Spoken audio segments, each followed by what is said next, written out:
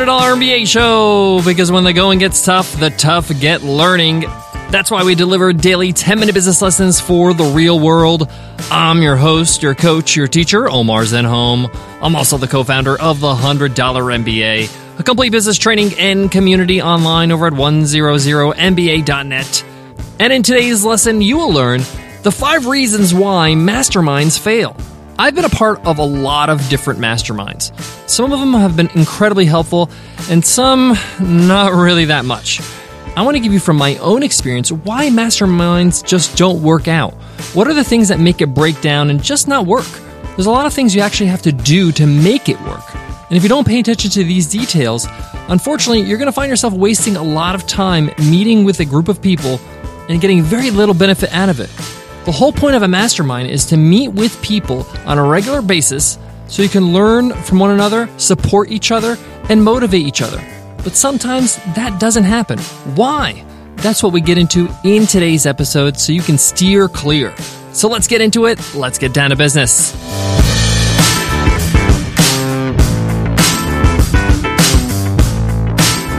Today's episode of the $100 MBA show is supported by Podia.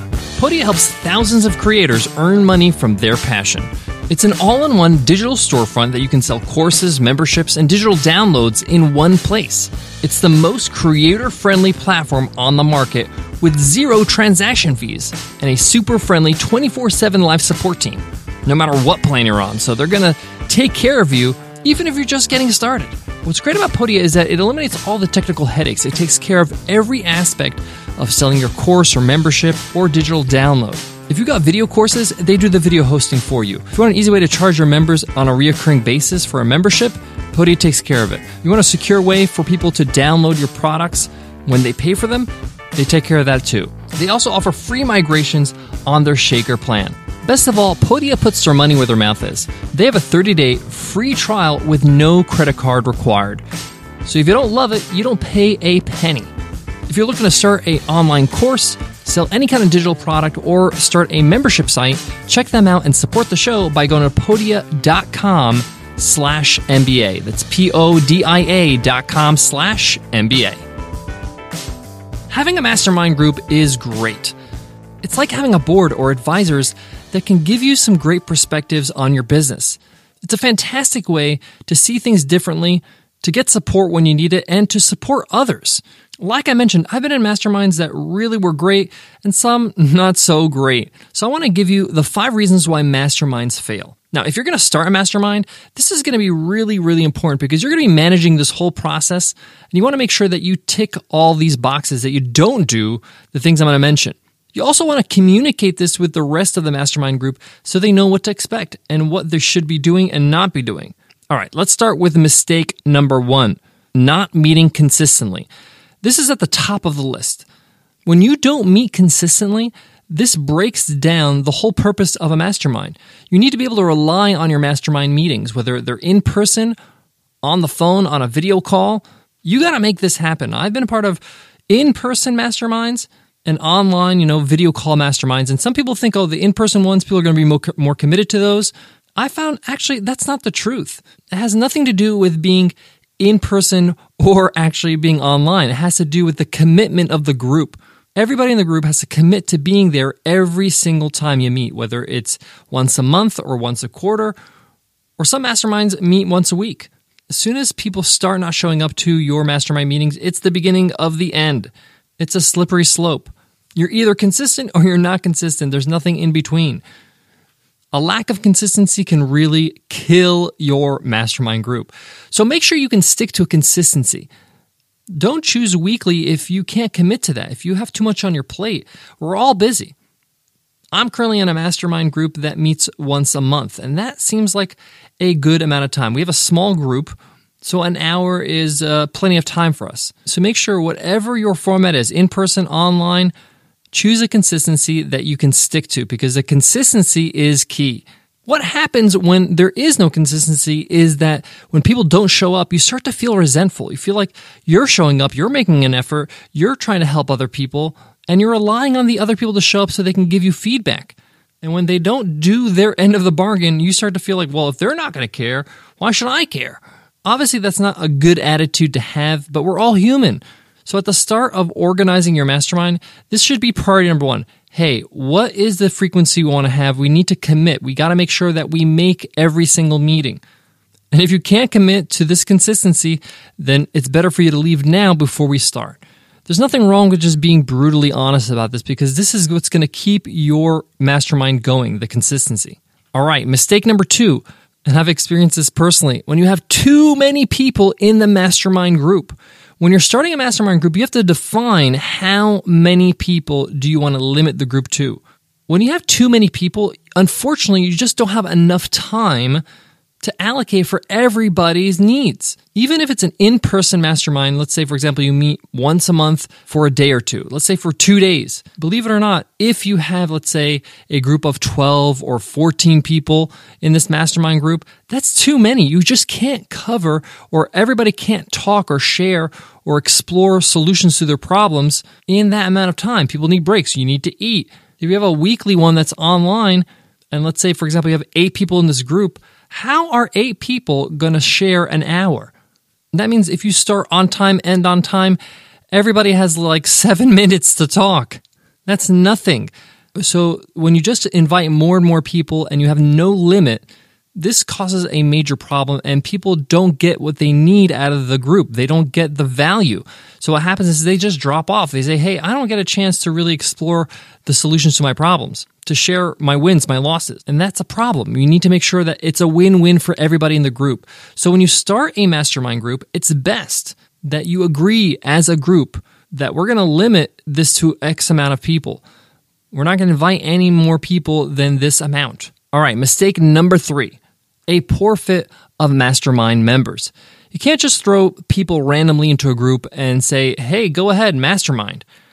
You have to at least make sure that everybody is sort of at the same level in their business or in their journey. Somebody who's an absolute beginner in business is a poor fit for people that have been doing it for quite a while. They're going to have more of an advanced discussion. They might voice things that might sound ridiculous to the beginner, like, oh man, I need to move my monthly recurring revenue from $20,000 to $30,000. And for the beginner, that's like, what? Are you crazy? That's crazy rich.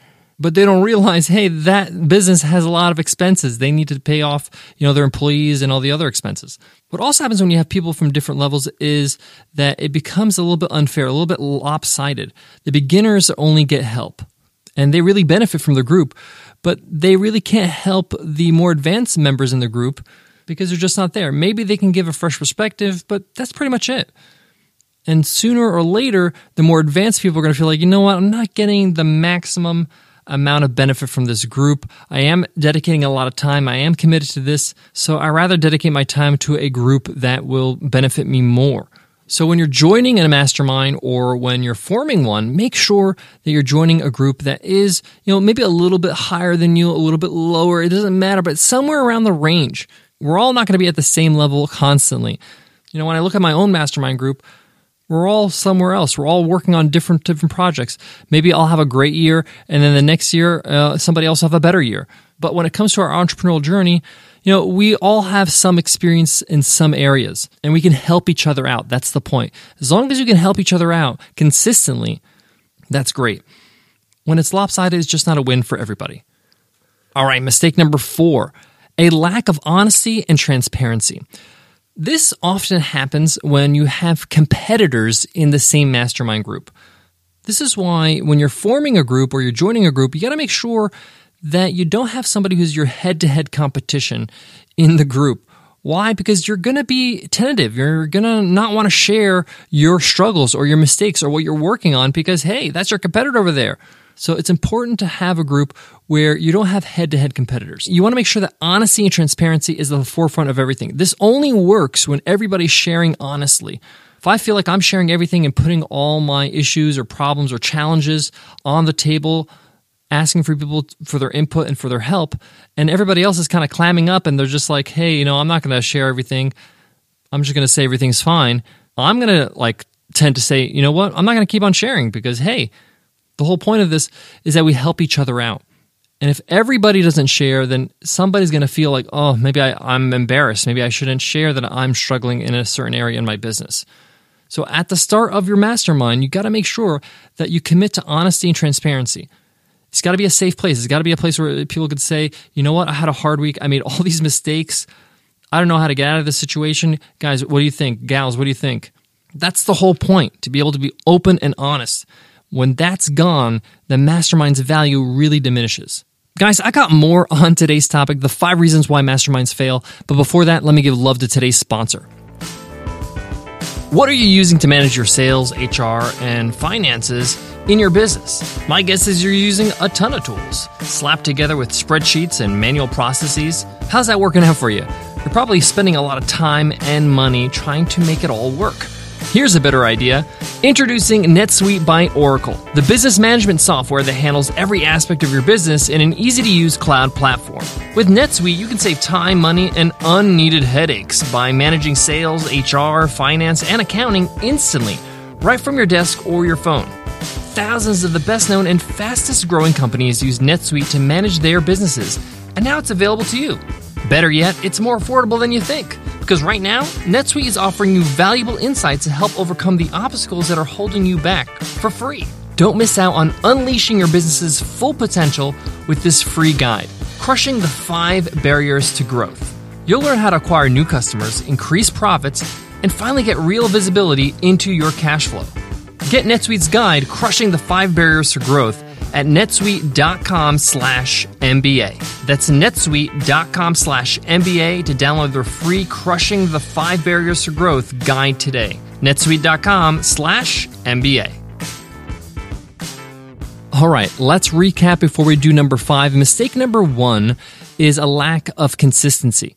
Mistake number 2, having too many people in the group, not enough time for everybody. Mistake number 3, a poor fit. People from different levels, people at different stages in their journey, it often becomes one-sided for one side of the group. Mistake number 4, lack of honesty and transparency. And now for mistake number 5. And this one is the biggest one of all. I find that this is the main reason these masterminds just break down and don't continue. And it's a lack of organization. You need to have some level of organization with a mastermind group. And it doesn't have to fall on one person, but there's got to be some sort of responsibility for everybody in the group. Somebody has to be responsible for scheduling every single mastermind meeting, whether it's weekly, monthly, whatever. If this is a physical mastermind where you meet in person, somebody's got to be in charge of booking the venue, making sure that's all done. One of the things that we do in my mastermind group is we have a Google Sheet that's called an idea dump. So instead of just rocking up to the meeting and saying, let me think about the things I'm struggling with or the things I want to talk about, prior to the meeting, before we get on that call, we start dumping some ideas, dumping some things we want to discuss on that mastermind call as the month is rolling by. I might be trying to solve a problem or I'm working on a certain thing and I want the advice of my mastermind group. So I'll open up the sheet and just put it in this ideas dump sheet. So I have it handy the next time we meet. This keeps you organized. It makes sure you save time when you actually meet, that you already have your discussion points already written down. You have to have somebody in the group in charge of chairing the meeting. Somebody has to say, hey, okay, we have an hour. Let's divvy this up. If there's 3 people in the group, 20 minutes apiece. All right, first person to go is me. I went last time, so I'll go first. And a timer. You put a timer from your phone or something like that.